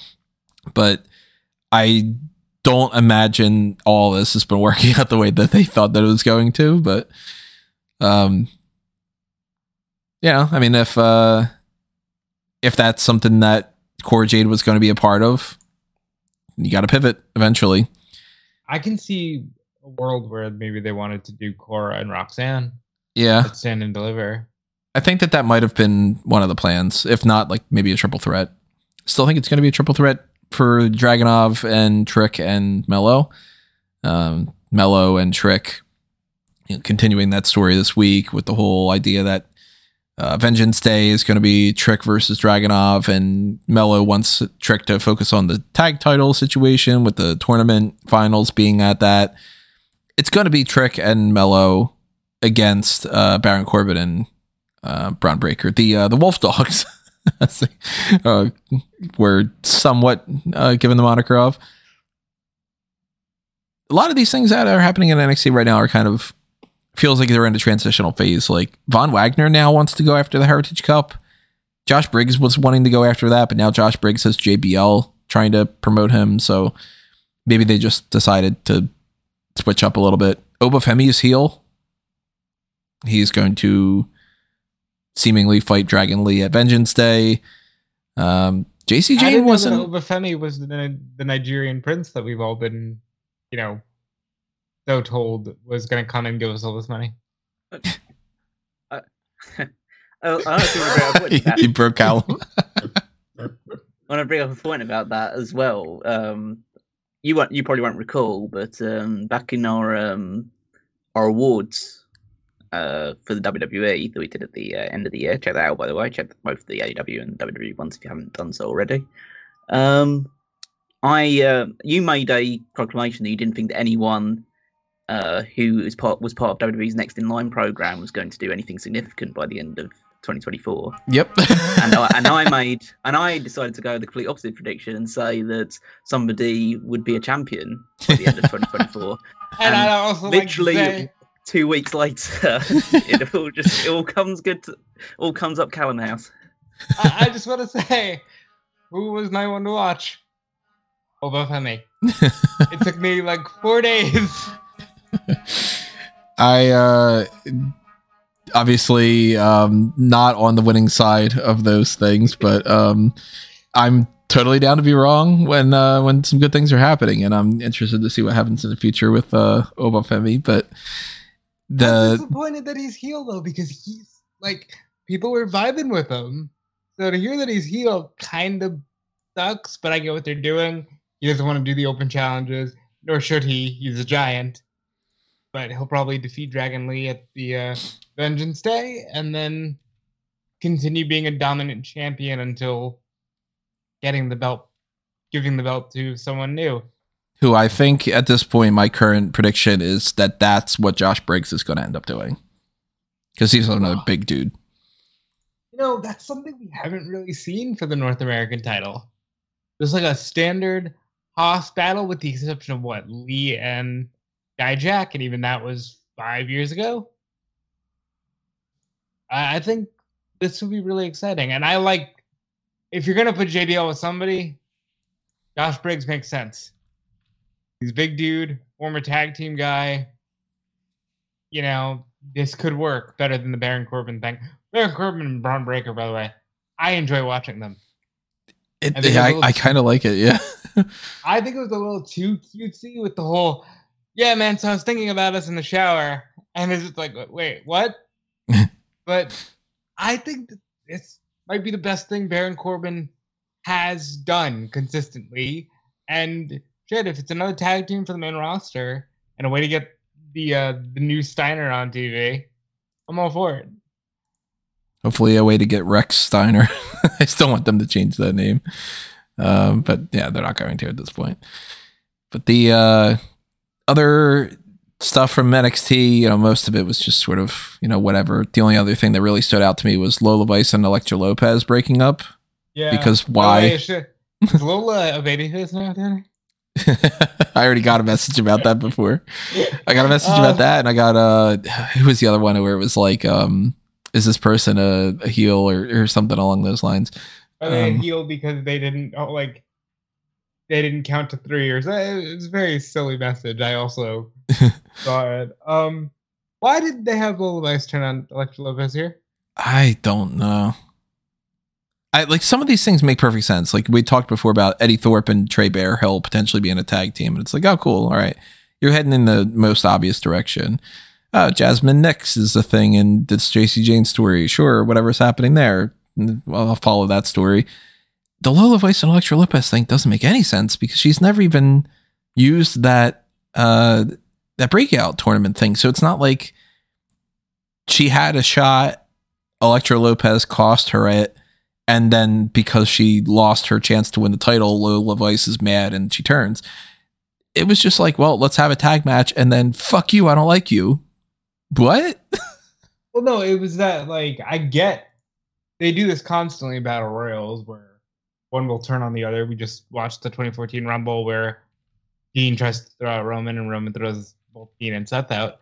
But this didn't make any sense because you should have at least had it established that Elektra Lopez really wanted the tag title shot, unless they're going with, Lola's not a heel, she's a babyface. And she saw that Elektra trying to use her. Because if not, then what are you doing here? And I'd like to say that I would assume that they're going to follow up on this next week and really make sense of it all, but I kind of have a feeling that they're just going to end up being like, this is what happened and we're going to have a match between them or something along those lines. But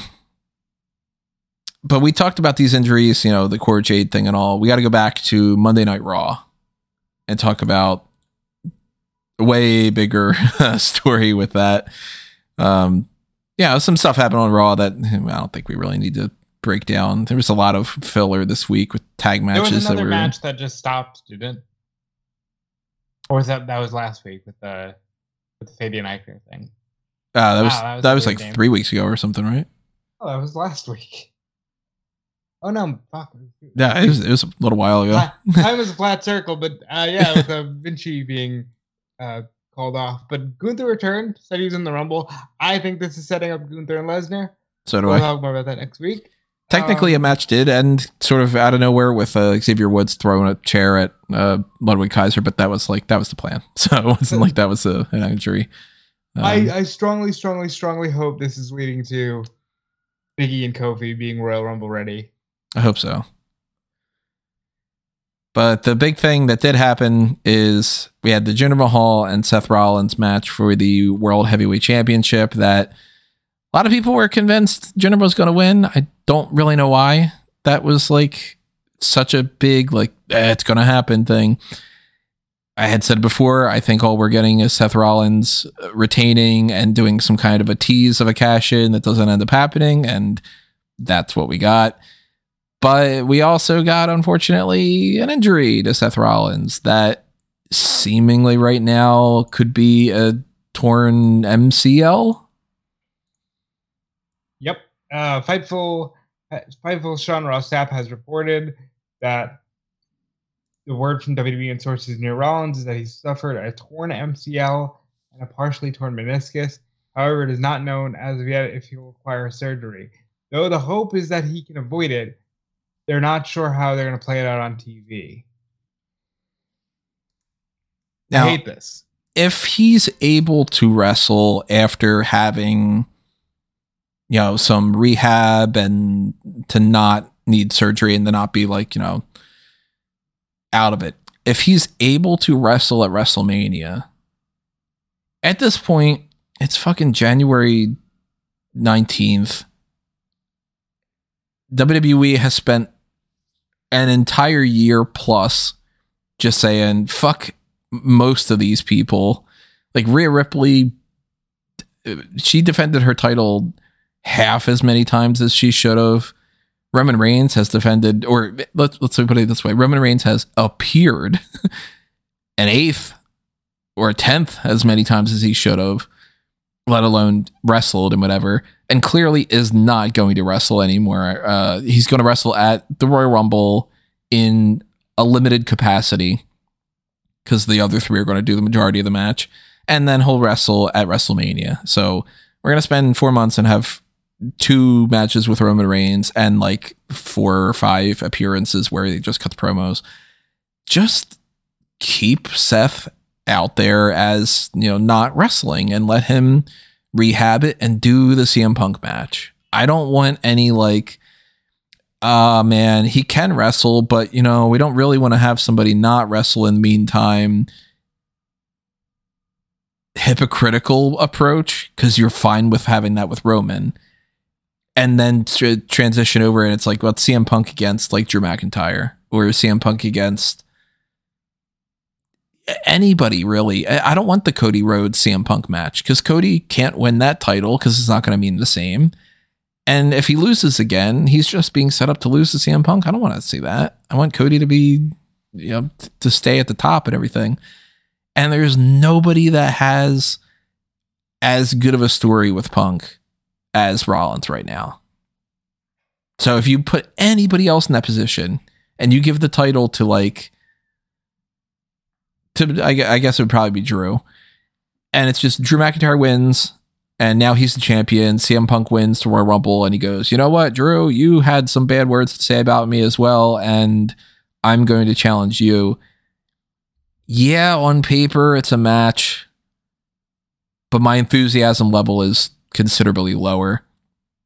Now, of course, if Rollins needs surgery and he can't do that, then you're screwed. You can't just say don't wrestle and you can, you know, wrestle WrestleMania. But I'm hoping that he can, because even if I don't think that that match is good, that's at least the marquee one that they were building up. And I don't want a WrestleMania 32 situation where you spend that time building some stuff up and then you go, at the last minute we can't. But we'll come back to it eventually. I don't want to fucking see that next year at WrestleMania and spend the whole time waiting for that shit again.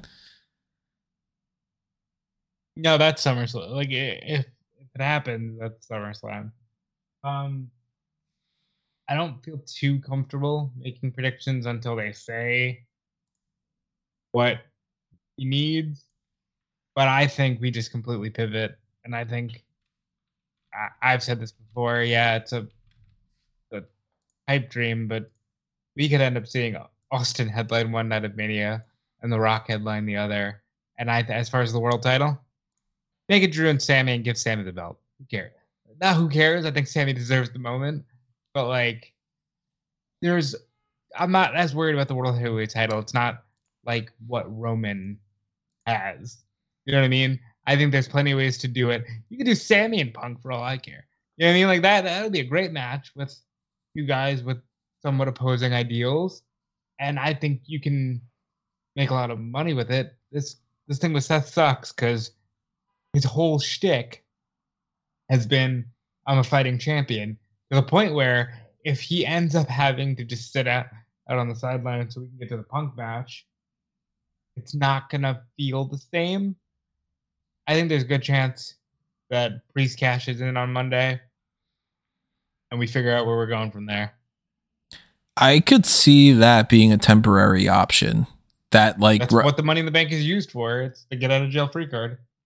Like they have like Rollins come out and say like, you know, I'm a little banged up and whatever, but I'm going to do everything I can to keep fighting here. And, you know, I'm going to make it to Mania and blah, blah. And then Priest comes out, cashes in. And then that gives, you know, a few weeks or so for Rollins to take some time off and not necessarily be traveling and all. I think it'd be, I don't want this to happen. I'm putting this out there for anybody who thinks that this is what I want. Because what I want is Rollins to be fine and to just go along with the story and for Cody Rhodes to win the title from Roman Reigns and main event and all that other kind of stuff. But if you're in a circumstance where Rollins needs to vacate the title, I think it'd be hilarious if Adam Pearce is out there and he's like, you know, unfortunately, you have to vacate the title, whatever, he hands it over. And he's like, so over the course of the next couple weeks, we are going to have, and then Damian Priest comes out and Damian Priest goes, I want to cash in my briefcase now. And it's like, well, there's no champion. And he's like, yeah, I know. And then they just go, well, by default, you're the champion. It would be a first time ever that somebody would cash in on vacant. And I think that that'd be hilarious to do. But then again, I don't want to see Damian Priest versus CM Punk as the WrestleMania main event for night one. Even though I like Damian Priest and I hope he wins the title, it doesn't work the same for me. So I also don't want to see Damian Priest win the title and then just lose it right before Mania and then have nothing to do if they don't have anything necessarily planned. They can't predict this stuff. And of course, some things are just like they've been dealt a bad hand. But it really makes me, again, go back to a thing that I've said before with WWE. Stop making people that are injured work like crazy and stop having people that aren't injured sit out and do nothing. And then you won't be in a situation where Seth Rollins has been quote unquote banged up for like 8 months and you're right before WrestleMania and then something like this happens. Why was Cora Jade sitting out as long as she was just to come back and do this? Why didn't they have her appear weeks prior to Deadline? Did she need to come back at Deadline? Nothing in the story dictated that. They just sat on her ass about that. I hate that situation.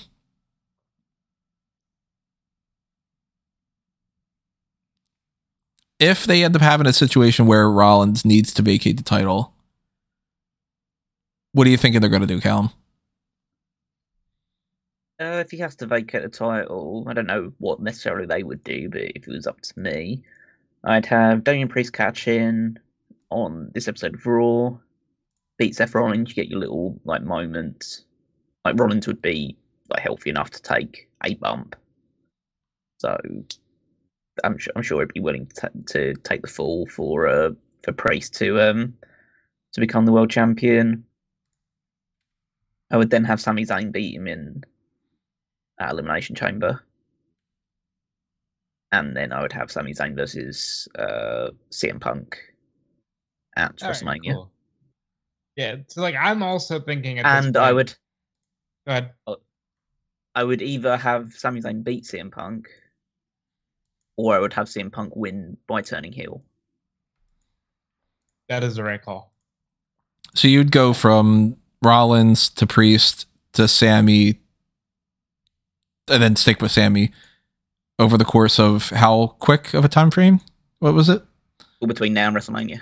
Well, I mean, like, would you have like so Priest would win this week? Priest would win this week, and then he would go through. Well, I don't know what would happen at Royal Rumble, but so yeah, he would drop it in early March at Elimination Chamber. The end of February. End of February. Well, yeah, so he'd hold it for about a month. Would you have him lose in a match against Sammy, or would you have him defend it in the Elimination Chamber and lose in the Elimination Chamber? Like the belt's on the line, and it's like Priest, Sammy. I think it'd be quite cool to have him lose it in the Elimination Chamber. I actually think it'd be extra funny to have him lose in. Well, I say funny, but it'd be good to lose it in the Elimination Chamber after being pinned by Finn Balor. That was just about to go there. Because then you get his match. Then he has a match at WrestleMania because he has a match with Finn Balor at WrestleMania. And in the meantime, maybe Priest gives up his tag title to like Dom to be like, all right, you two focus on that or whatever. And then that leads to they drop the belts on. I think that they lose the tag titles beforehand, or they're the tag team champions when the Elimination Chamber thing happens. Then like Balor, they don't immediately break up. It's just a case of Balor spotted an opportunity and took it to win, and they're just kind of, hey, we're still teammates, we're still on the same page. I needed to, it was every man for himself in that thing, and then they lose the tag titles on the road to WrestleMania to DIY or something. Then DIY versus Creed Brothers. Or something like that. Fatal Or some Four-Way. Alpha Academy, whatever, Imperium New Day, you know. And see, then at that point you have Sami Zayn as world champion defending against, which is a cool moment when he could have won it last year at Elimination Chamber. He wins it the following year, Elimination Chamber on a big show, gets to go into WrestleMania as world champion. It's like the Eddie Guerrero effect. And then, and then on the other side of things, you have, Damian Priest is in a marquee WrestleMania match against Finn Balor, and then you also have the tag team titles on another team that can defend it at WrestleMania as well. So pretty much it resolves all areas, really. The alternative being that if Rollins is healthy again by the time Elimination Chamber comes around, then he could win it in the Elimination Chamber again, and then you just revert back to the story. Just have him be the last person in the chamber. Yeah, so that way you mitigate the potential of another re-aggravating the injury. Yeah, but you still tell the same story beats. I think now is the benefit of having a non-cashed in Money in the Bank. You've got that ability now that you wouldn't have necessarily had if you'd made a knee-jerk decision several weeks or months earlier. So I'd say now's the time to utilize it to a good effect. I'd say Priest could eventually one day be a more sustainable world champion, but I'd say you look at what Edge did. When Edge first cashed in, he lost it 3 weeks later. Then he became a main event guy afterwards. So if Priest just has his first reign, he's only a month long, but he then gets over off a feud with Finn Balor in the breakup, the Judgment Day, and then can go on a run towards a more sustainable world title reign in the future, or more sustainable like mid-card title reign in the future, then he, in the long run, benefits.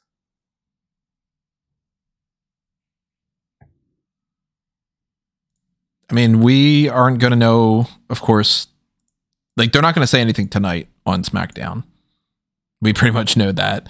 They are going to show probably footage of that and be like, this is the title was defended on Raw. Oh my God, like you should be checking out Raw because there's going to be some kind of an indication of what's happening with Rollins, and try to build people to, tune into the next episode just for that purpose. But they're not going to have Rollins address it tonight. They're going to have that on Monday.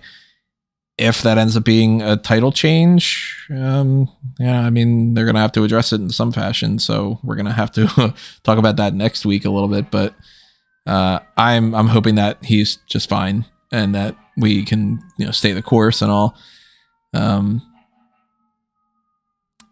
That's the breakdown that I had going on outside of the trios titles changing hands on Dynamite, which that wasn't the topic I planned on ending, but I forgot to address that earlier in any other kind of transition. I mean, like, the Seth Rollins stuff was the more important stuff, but Dynamite did have the ROH 6-man tag titles change hands. Hook had a great showing with Samoa Joe. I thought that was tremendous. Jericho seemed to tease a death match with Kashta. Okay. And it was a great episode. I think it would have been one more worth talking about if not for all of the other gigantic stories that hit. Yeah, I still think it's still worth talking about in the sense that there was a lot of really good matches. The Christian Cage Dustin Rhodes was amazing. I saw the interesting stat that they are, as a combined age, they're only 2 years younger than the combined ages of Goldberg and Undertaker when they had their match in Saudi. Huh. In fact, they are able to deliver a much better match than that one is a testament to their longevity and just their wrestling fundamentals. But the title change was good. It's nice to get to Jay White his first Ring of Honor / AEW Gold. I do have to admit that I found the Tony Storm stuff on AEW pretty funny. this this week. The I skipped that. saying I that didn't even bother to see it. she said she was going to sock Deonna Purrazzo right in her box. Yeah, she definitely said right in her box. Yeah, so that's that would be an interesting spot if it happened. Might have to make the Tony, awards any at the end of interest in AEW after hearing that? Not as much. So maybe I will see some future box socking if they put the clip on YouTube. But I think obviously we can talk about the Hook and Smojo, which was just a great 10-minute match and was a real kind of that's about as good as a 10-minute match you're ever going to get for this for the World Championship. So kudos to both of them for putting it together. But I think the most interesting thing out of the entire show for me was the Young Bucks interview. The God-given names and all that. Yeah, so the God-given names, and now because I remember hearing someone talk about it, but I think that it bears repeating here about this whole. Loads of people would always get a bit of a hissy fit about the Young Bucks because feeling like they would use their status as EVPs to hold certain talent down and give themselves prominent positions, when realistically they did anything but. They spent a lot of time in AEW putting a load of teams over when they realistically could have positioned themselves a lot higher because of how good they are. But now they seem to be leaning into this EVP thing and going on a crusade of ridding AEW of some of the has-been superstars that have infiltrated it, which is an interesting long-term story for them because it's going to seemingly start with Sting and Darby Allin, but it's going to presumably continue past that point, and it'll be interesting to see what sort of names they have on their hit list as part of that.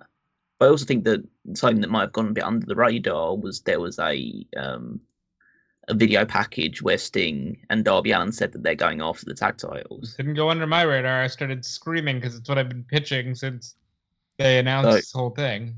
So I think on an episode of Dynamite or Collision between now and Revolution, they're going to beat Ricky Starks and Big Bill to become the tag champions, and then they'll lose the titles to the Young Bucks at Revolution. I like it. I think it's a great. I'm not thrilled with the presentation of it, but I think it's a fun way to get them in the ring with Edge and Christian. I think it's a fun way to get them back in the ring with the Hardys. I think it's a fun way to really get them to wrestle these different names that they haven't yet.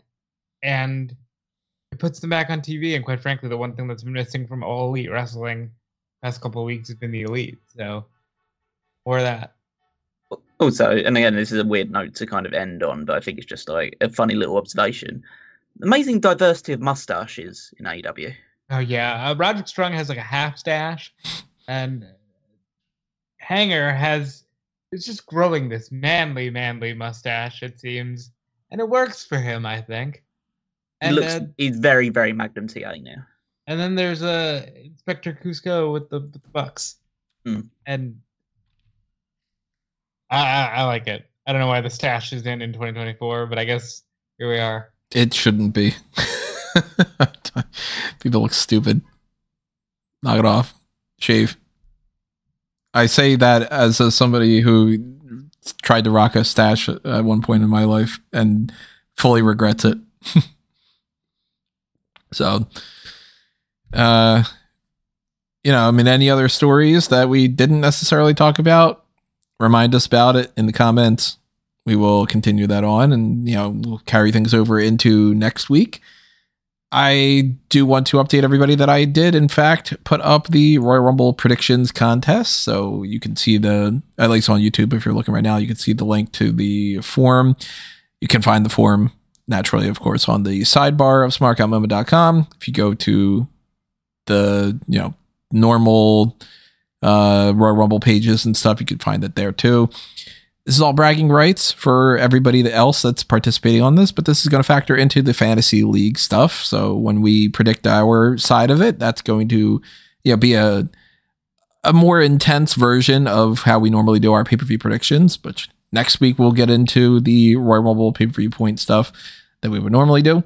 talk about all the match winners and our general ideas of, who's going to be in the final four, who could be the Iron Man, the Iron Woman, who's going to get the most eliminations, who's going to be eliminated the fastest, and potentially even who number 1 to 30 will be for those matches and all.